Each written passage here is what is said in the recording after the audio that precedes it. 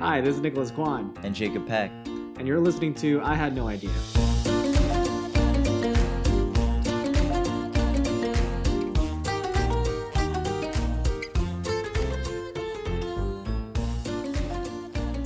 All right, man. Hello, Jacob. How's it going? I'm doing good, brother. How you doing in the worst situation we've ever probably experienced ever in our lives, right? Yeah. I mean, The pandemic. It certainly beats going to war. The directive is to stay at home, which is something I feel like I'm very skilled at. I'm very comfortable Yeah, with. me too. So Yeah, it's heaven for me. Introvert's heaven. I don't mind it. I don't have to ride the TTC anymore. That's I right. don't know if you had any like commuting woes during your regular routine. I haven't ridden the transit in a while. It's been a while. I've been inside. Yeah, I guess like my biggest complaint right now is that like when I go for runs, which we've had some pretty good days here in Toronto, Yeah. and the beautiful weather is hard to resist sometimes. Mhm. When I go for runs, my hair is like whipping my eyes now, Yeah. so that sucks. So I tie it up all the time. Like back when I was a barista, I don't know if you remember that when I had my top knot. Yes, I do remember you were sexy samurai. Yeah. I like that look. Yeah, my sexy samurai. I actually look way more Japanese now than I did back then with my beard and everything. I Yeah, don't you know what it should is. you should Anyway. focus on that look. I like it. Looks very good on you. Thanks, man. Really? All Yeah. right. All If right. the hair's getting in your eyes, then I'll see. just cut your own hair, man. Honestly, I am thinking of growing it right now, so I might not. We'll see. Okay. Either way, not super comfortable cutting my own hair. I don't know. Like, I feel like because of coronavirus, I'm discovering everyone knows how to cut their own hair except me. Yeah, it's a good. I feel like barbers are gonna go out of business after this incident. No one needs barbers. Yeah, I don't know. I feel like there would be government support, but I don't know too much about those kinds of, I guess, businesses. Yeah. Anyways, what I'm talking about today, Jacob, it's based on an observation that I made, I guess, earlier this year. So I've been watching like every single Toronto Raptors game this season. Almost every single one. If I missed it, it's because I was like out or busy or something. Right. And after watching just like that many Toronto Raptors games, I think we played like what 60 games. It's like 60 of them. You just Yeah, we're past halfway this season. Yeah. you just get really annoyed by the fact that every single day or every single night that the Raptors play, the commercials are exactly the same. It's like it doesn't change. It's just Siakam going, "Hey Google," and then the Jif peanut butter ones with Van Vliet and Siakam. There's like the Popeyes one, which is actually kind of racist. It's just like it's a little racist, just a little bit. A black lady, yeah, just a black lady trying to get people watching basketball to buy Gosh. deep fried chicken. Yeah, but the one that really stuck out to me actually were the Tangerine Bank commercials. Right. And they intrigued me because I don't know if you're familiar with the commercial at all, but it kind of like takes you through No, I don't have cable, the so quickest history. Oh, like I watch half of the games on stream just because of the access that I have to sports channels as well. Yeah, I have like limited okay. cable, whatever. Okay. Anyways, Right. yeah. The commercial, it starts off with this like Renaissance painting, presumably of like the first bank ever. And the narrator is all like, "This is the world's first bank. This is money. That's forward banking from Tangerine." That's basically the commercial. Right. But I guess what really intrigued me about the commercial is that they show you that painting of the first bank ever, and then that got me thinking, how did the first bank ever like even come to be? Oh, okay. And I thought that was a fascinating question because, in theory, the idea of a bank in like a bankless world is kind of a strange concept. Yes. Yeah, you're basically lending money to strangers who you don't really necessarily have trust with. Right. And on the flip side, you're entrusting your money to a bank, as a regular consumer. You're trusting that bank to hold your money for you. Right. Because you don't have like a safe in your home. Yeah, and this and is you're not like like an ancient person. Right. This is not like in the world of technology where there's like institutions, and so you can't even like if someone takes your money, they can run. That's it. That's right. But then what made a bank different at that time? Right. What made anybody trust that first bank? So I Exactly. really wanted to like dig Yeah, that's a good in. question. Yeah, I wanted to dig in into like what that was all about, and what the first bank was. Maybe get into the history Okay. of money. We'll see. We'll see. Yeah, any Yeah. What like about? anything with origin, like origin stories are always great. Love that. Yeah, yeah, yeah. What's your topic, man? So story time. So about 2 weeks ago, my mom comes home and she tells me that she ran into one of her neighbors who was carrying this huge bundle of tissue boxes. And as you know, Naturally. um, yeah, because of the virus, the neighbor who was clearly disgruntled was like, man, because of this virus, people are stocking up and all the toilet paper is gone. And so I have to settle with Kleenex. And so she comes home, she tells me and my mom, we have a good chuckle about it. And so, yeah, like you said, obviously, toilet paper is the hottest commodity, not by choice. Yeah. And I've been even reading articles that there are people stealing from like eBay and Amazon purchases. Like they'll order the toilet paper and it'll just never come to their house. It'll never Right. get delivered to their home. Right. I kind of appreciate This that. is Yeah. this is crazy. Yeah. I also really like the fact that a lot of hoarders, with the intention of reselling those like sanitary products like toilet paper, Lysol, wipes, and all that, yeah, they can't resell it because Right. all these Right. sites are cracking down on reselling of those items, which I love. I Um, love. so all this toilet paper talk got me wondering about the history of toilet paper. And I had me asking, what did people wipe their butts with before toilet paper? And so I'm gonna dive into that. Leaves. It's Yeah, leaves. yeah. Isn't that the We'll answer? we'll figure. We'll see. We'll see. I reckon different cultures had different solutions to this messy and smelly problem. So we'll see. Cool. I'm looking forward to that. Yeah, yeah. With that said, we are going to go into a time of doing our respective research. We will be back with you after this sponsor message. This episode is brought to you by Circle Space, the only place in Toronto that gives you spaces in circle form. Get 10% off your first purchase when you are the first 25 customers to call in and use the code I had no idea. That's circlespace.com/I had no idea. Circlespace.com/I had no idea. Customer service is always a drag, right? But not with Circle Space when it's 24/7 and you can call an agent when you're in dire need for a space that is a circle. Circle Space. We definitely need real sponsors, bro. Well, it sounds nice, right? I mean, we're getting desperate here and delusional. At least we get a good chuckle out of it. Yeah.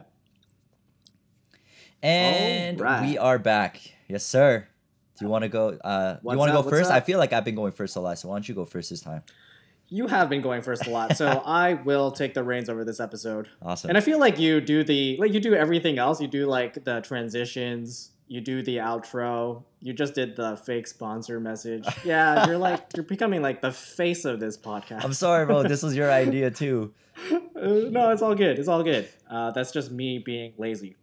Okay, so I want to take us back to explain where the first bank came from, where money came from. I want to go back all the way to the agricultural. Why? sounds like a lot of fun, bro. No, trust me, it is. It is. Yeah, it'll be fascinating for you, I hope. Okay. All right. So when humanity discovers how to grow their own food as opposed to hunting and gathering, Okay. it enabled those people to sit in one place. It was more efficient than hunting and gathering. It was safer. And this gave ancient peoples a lot of extra time to do other activities, such as Right. crafting, building, sewing, you I you thought you name said it. crapping. Crapping? Well, no, well, that's more your topic. I won't overstep. I appreciate that. Yeah, no worries. Not that I knew that going into this. Anyways, so this was also the beginning of communities, which enabled people to live dependently on one another. Oh, that's so nice. So, yeah, individuals suddenly didn't have to know how to do everything on their own to survive. Right. This allowed people to diversify in their skills, whatever it was, and create goods and services for others in exchange for other people's goods and services. Right. And this first kind of trading was called bartering. And it simply meant what I just described. So trading Right. a good or service for an agreed upon equivalent good or service. Right. So, for example, if we were ancient people, Jacob, and I had a dozen fish, I might go to you and be like, hey, I'll give you these dozen fish if you sew me a shirt, just as an Right. example. And Right. if you agree to that, then that's a barter. We did And I it. think I think I would. I think I would have an easier time making a nice shirt for you than for fishing for 12 fish. That's like what, like, a good 3-4 days of sashimi for a shirt. Yeah. Not bad. Yeah, Yeah, yeah, not yeah. bad. I think it's worth it. Yeah, so this bartering system, it likely originated around 6000 BC in Mesopotamian tribes. Okay. And even in this time, lending was definitely still a concept, but not formalized. So the problem with this system, though, was that it was like completely based on trust. So if you were lending me something Yeah. or letting me borrow something, you could be like really aggressive with me and be like, I want that thing back right now, and I want interest, and I want this much interest, and you could even like make up whatever you said. Right. And as a borrower, I could also totally take off and bail on you, and Right. you would never see me again. Right. And I just stole whatever you gave me. Right. So it was a very unreliable, unsafe system. And Isn't that kind the of sad? problem- That's kind of sad, right?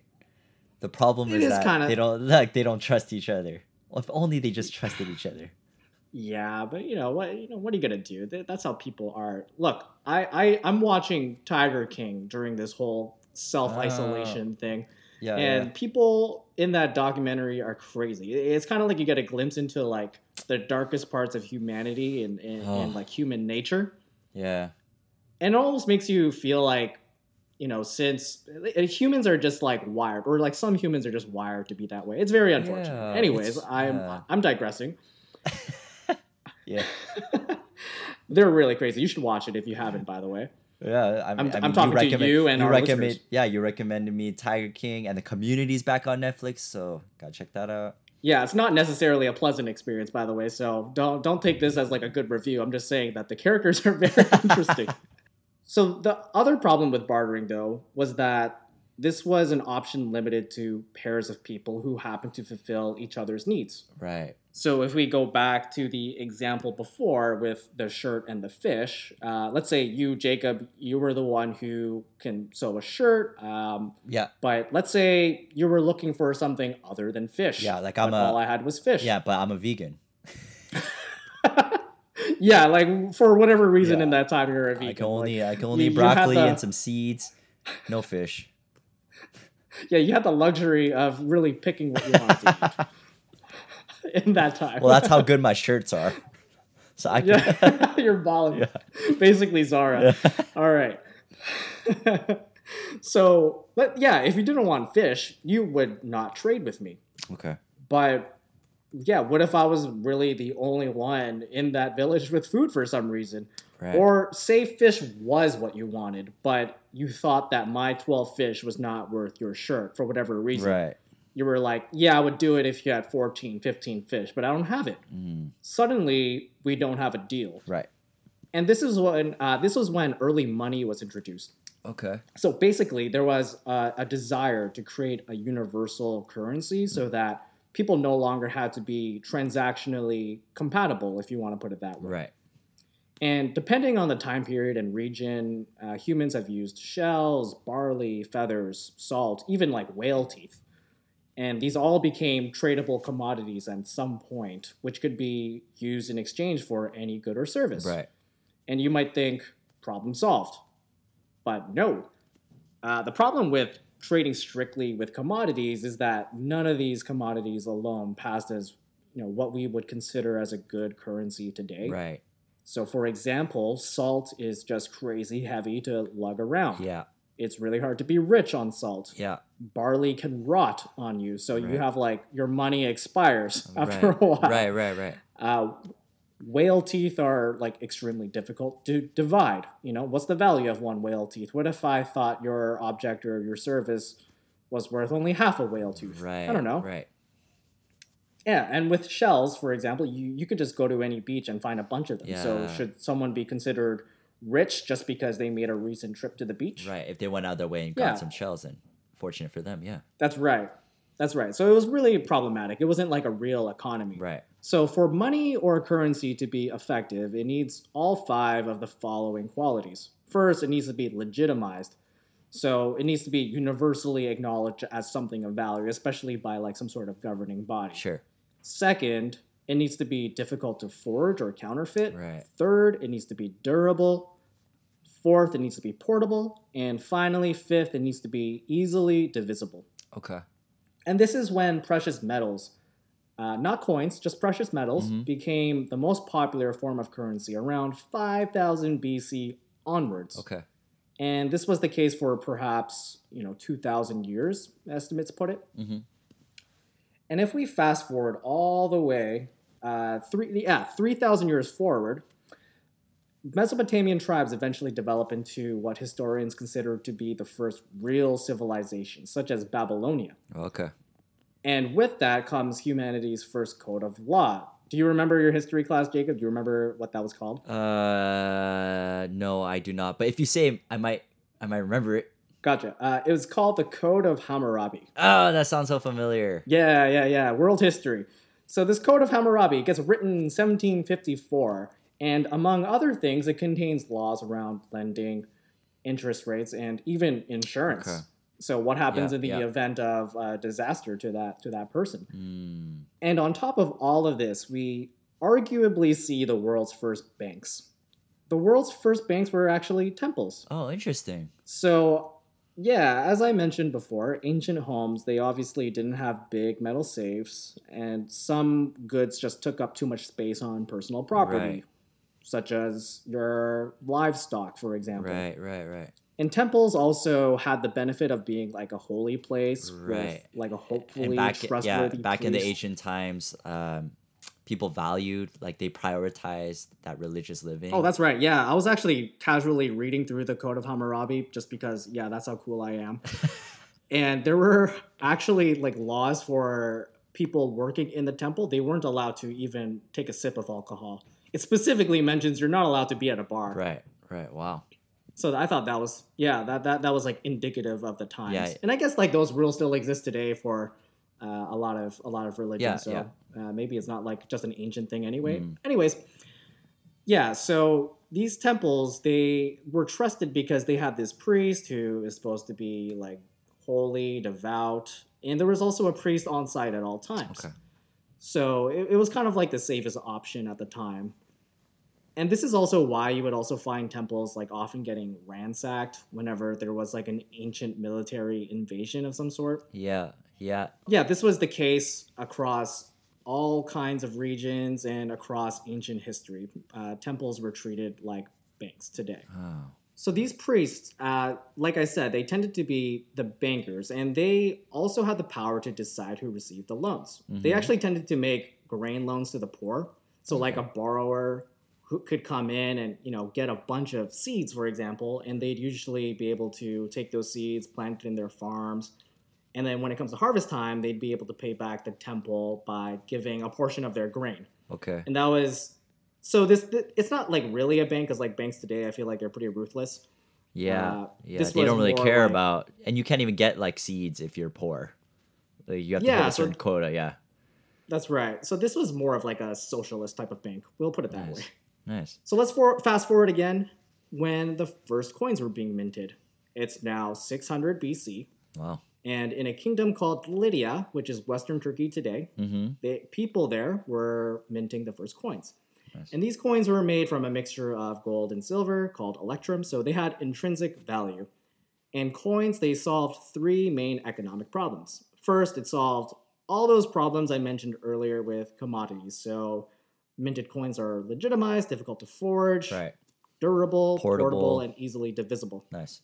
Second, in a world ever increasing in complexity and in the sheer number of transactions, coins really simplified the economy for everybody. It also created like this standard which to value goods and services by. Right. So you could finally say something like, yeah, that shirt that Jacob sews, it's worth 5 coins. And everyone knows that that's the value of a shirt, Right. generally. Right. And finally, it made it really easy for leaders to charge people taxes in exchange for government. And that solved that problem because, they could only take so many chickens and cows and goats before it was like, okay, we don't really want them anymore. Right. Yeah, you don't know what to do with all that. So this made Lydia really powerful, really easy to trade with, and Yeah, good for everyone them. wanted Good to for do them. yeah, everyone wanted to do business in Lydia. And Right. after seeing how well Lydia did with coins, everyone else started following suit. And during this time, temples were still largely the closest thing the world had to a bank, Right. until we go to ancient Rome. And this is when Julius Caesar, he rises to power in 46 BC. And one of the most important things he does is he moves banking out of the temples and he creates a distinct institution for banks. Wow. And if you were to ask a historian or a lot of historians, they would actually consider ancient Rome to be the inventors of the first banks. Wow. And much like today, these banks were involved with most legitimate commerce and almost all government spending. Caesar also borrowed an ancient Greek idea by tying debt to collateral. So just like a quick history lesson here, a lot of nobles got away with just pushing their debt or ignoring their debt to the point where the next generation will have to handle it from there. So they could be like, yeah, I'm not going to pay my debt right now. I'm actually going to get my son or my daughter to take care of that for you. Right. And then that son or daughter grows up and they're like, yeah, we're not paying that right now. Then, my offspring will take care of that. And that kind of... It just keeps cycling and then yeah, it went on forever. Oh, but then Caesar was like, we can solve this problem if we just tied debt to collateral. Right. So basically, if we just put a time limit on it and said, if you don't pay it or default on the loan, then I get to take your home. Something like that. That works. That was pretty much it for banks, but I wanted to end this discussion on money and banks by ending on paper currency, because I feel like you can't end a conversation on money without mentioning paper currency. Yeah, where the bills come in, right? The bills, yeah, the Benjamins. The Benjamins, yeah. So paper currency, it was introduced around 600 years later in 7th century China. But China. it wouldn't be popularized. Yeah, China's balling. Oh. They're always thinking about money, those guys. I guess. So it a little racist. Popularized though. Was it? Was it? Was it not? Oh, I don't know. Maybe that was a compliment. I don't know. Was it a compliment? Whatever. Asians, we're all Asian. It's okay. Oh, that's true. I don't hate Chinese people. It'd be ridiculous if I hated Chinese people. I grew up in Markham. And if you don't know Markham, it's this little town. It's Chinatown. North It's China. of It's the Toronto. real Chinatown. Whoa! Now is that racist? Is I don't that know. racist? But yeah, you know what? I feel like I feel like though that everyone has like a different standard of racist is. Like I don't even know if that's racist, to be honest. Yeah, that could be offending somebody. We lost another listener. We tend to do that every episode. It's okay. Anyways, I feel like I should go back to paper currency and start over. So paper currency introduced in 7th century China. And paper money, it was also called representative currency because this money obviously didn't have much intrinsic value like coins did. So what did determine their value? Well, they were tied to something that you might have heard of called the gold standard. And this is basically governments and banks promising that your paper currency had equivalent value in the weight of gold and silver. And if the government and banks are backing the value of your paper currency, that gives that paper value as an economic unit because they're willing to give you X amount of gold for that paper thing. So everybody else can be like, okay, yeah, I accept that paper currency as payment. Right. And finally, I kind of wanted to end on like a very interesting note, and it's how China prevented counterfeiting. So how did counterfeiting get prevented in the ancient world? Right. Or in the 7th century in China? Yeah. Well, according to Marco Polo, who visited much later after the invention of paper currency, 500 years later in 1271 AD, he reported that the Chinese emperor at the time had a very good handle on the money supply. And he said it's because there was an inscription on every bill. So an inscription, like if you look at an American bill, it says, "In God we trust." But the Chinese people, they had an equivalent inscription that said, "Those who are counterfeiting will be decapitated." Wow. And that's and that's all it said. Well, that works. I don't know if it worked. I'd be personally too scared to try it. I don't even know how I would go about counterfeiting. It would work for me for sure. Yeah. Yeah, I like my head. I want to keep it. No amount of money will solve that problem for me if I lost my head. Right. So yeah, I just thought that was interesting. Since throughout most of modern history, we've used paper money. I mean, like everything is digital now, and it's like a whole new world. Right. But overall, I thought it was really cool just to see how the form of money it changed over time, and it was really the product of humanity just trying to solve the problems that they had. Nice. And I thought that was really interesting. Oh, Yeah, man, Yeah, that that was was my really topic. cool. Yeah, I have a question. I don't know if you'll be able to answer it, but I always wondered, like, old bills. Yeah. Do they just like, is it like a wear and tear thing, or do we like continue to produce fresh bills? No, that's always about keeping up with counterfeiting technology. So, as technology Okay. advances, it becomes easier and easier to make copies of paper money. So, every Right. iteration of paper money, like in Canada, we've had like what, 5 updates in the last 20 years, it feels like when we had that like Yeah. old paper bill since the beginning of Canada. Yeah. It's kind of strange. Anyways, Right. it's because every time we change it because every time we're trying to prevent counterfeiting more and more. And we're adding new security Oh. features. We're adding like the glass window, or adding like the shiny stripes, or the bumps on the money, like things that are very hard to replicate on the counterfeiting Yeah. machines of whatever time period. Cool, man. What you got? My topic was on the history of butt wiping. We can't exactly pinpoint the exact dates of what different countries and different cultures use to wipe their butts, but we can get a general timeline. Shall we take a walk through butt wiping memory lane? Nicholas, are you ready? That's my favorite street. Let's go. If we start as far back as the Stone Age, dating back to 3 million years ago and ending in 2000 BC, well, I'm sure you can guess, because the name of the era kind of just gives it away, what they use to wipe their butts.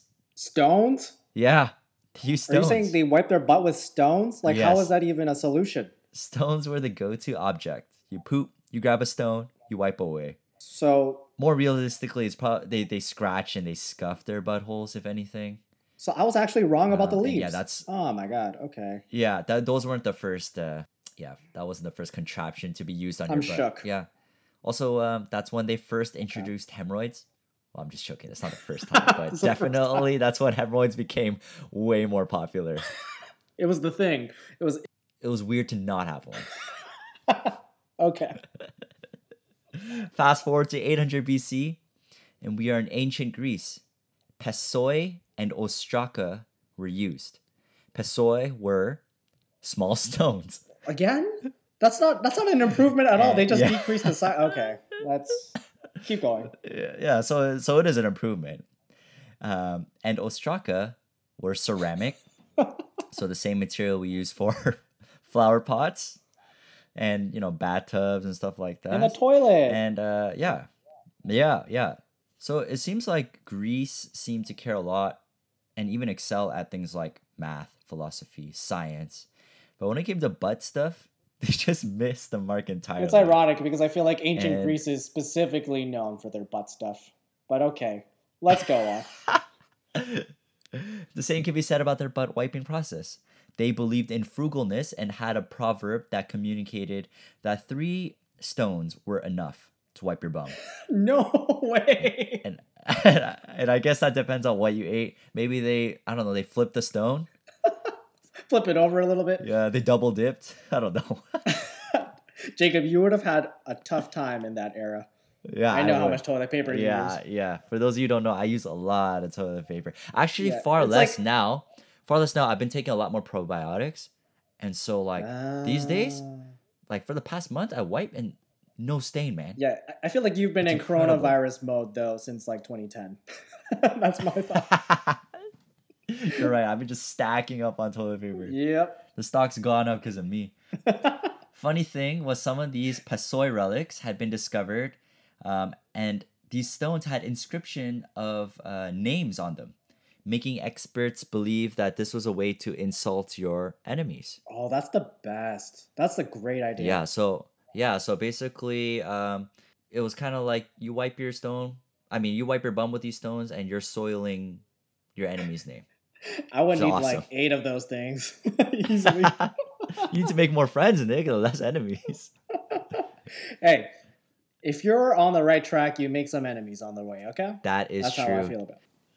Now, around that same time, ancient Rome were using an item called a tersorium. This item was essentially a sponge on a stick. Okay. In order to sanitize this contraption, they would soak it in vinegar mixed in with water, and Oh, sometimes not vinegar, but sometimes salt. okay. And that's not even the gross part. The gross part is that they would all share this gadget. Blech, It was a communal experience. blech, a communal, like a family moment. Yeah. They stop for a Only painting. if you were up. Only if you were of higher authority would you get your own tersorium.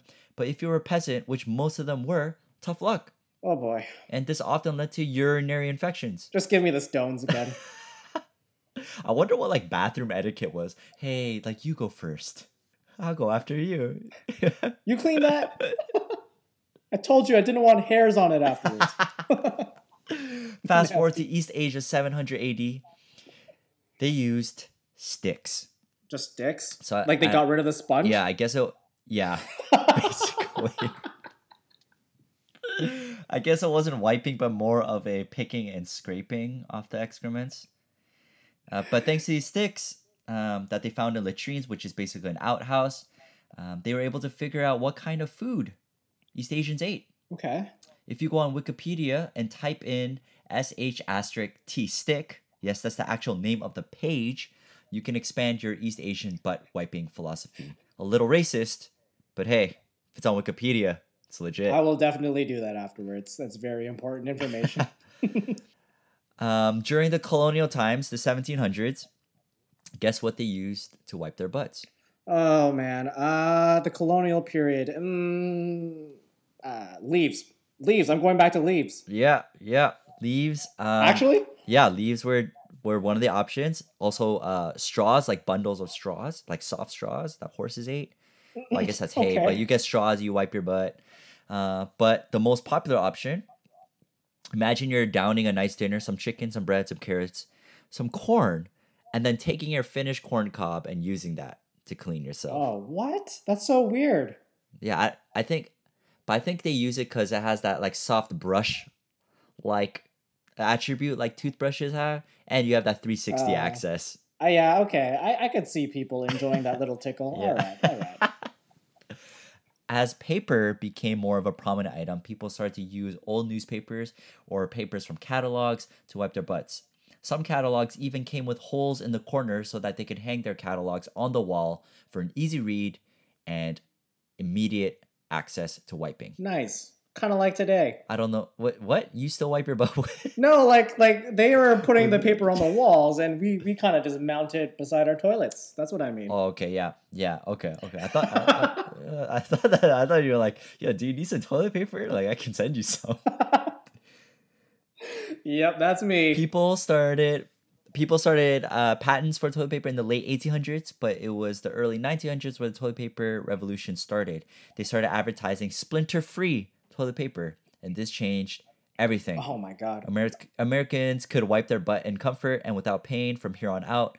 Wet wipes came out in the 1950s, but they weren't used for butt wiping. That wasn't their original purpose. The original wet nap was sold to KFC.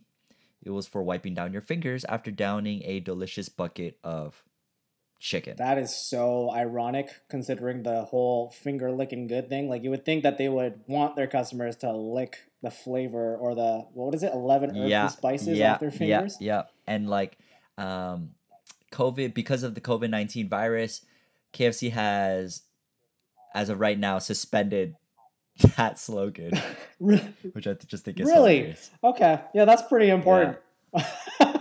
Yeah. Hygiene, germs. It wasn't until the 90s. Oh, sorry, go ahead. Yeah, I love how like out of all the things that they thought could contribute towards like hygiene and good hand hygiene, it was that marketing slogan. That's great. Fantastic. Also, why didn't version 1.0 of toilet paper come splinter free? Like that should have been like a given. Yeah, I know, right? It wasn't until the 90s where wet naps started to become more popular. It's a little late, but better late than never. Most of it was for baby bottoms, but nowadays adults are using them Nice. too. I always use wet naps, right?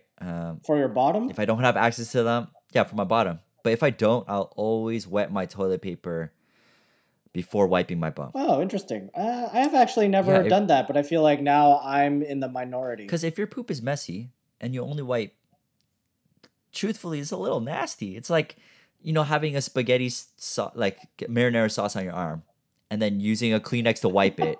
It's not gonna clean it. It's gonna spread, right? And so if That's the right, Kleenex that's is right. dry, your poop will spread, and it doesn't help. I'm revolting. And it doesn't help for some of us who have like hair on our bum. They're just it's even messier. Oh my god, you are making so many good points right now. Yeah. So Okay. I always gotta have my wipes. You are you are such royalty about toilet etiquette.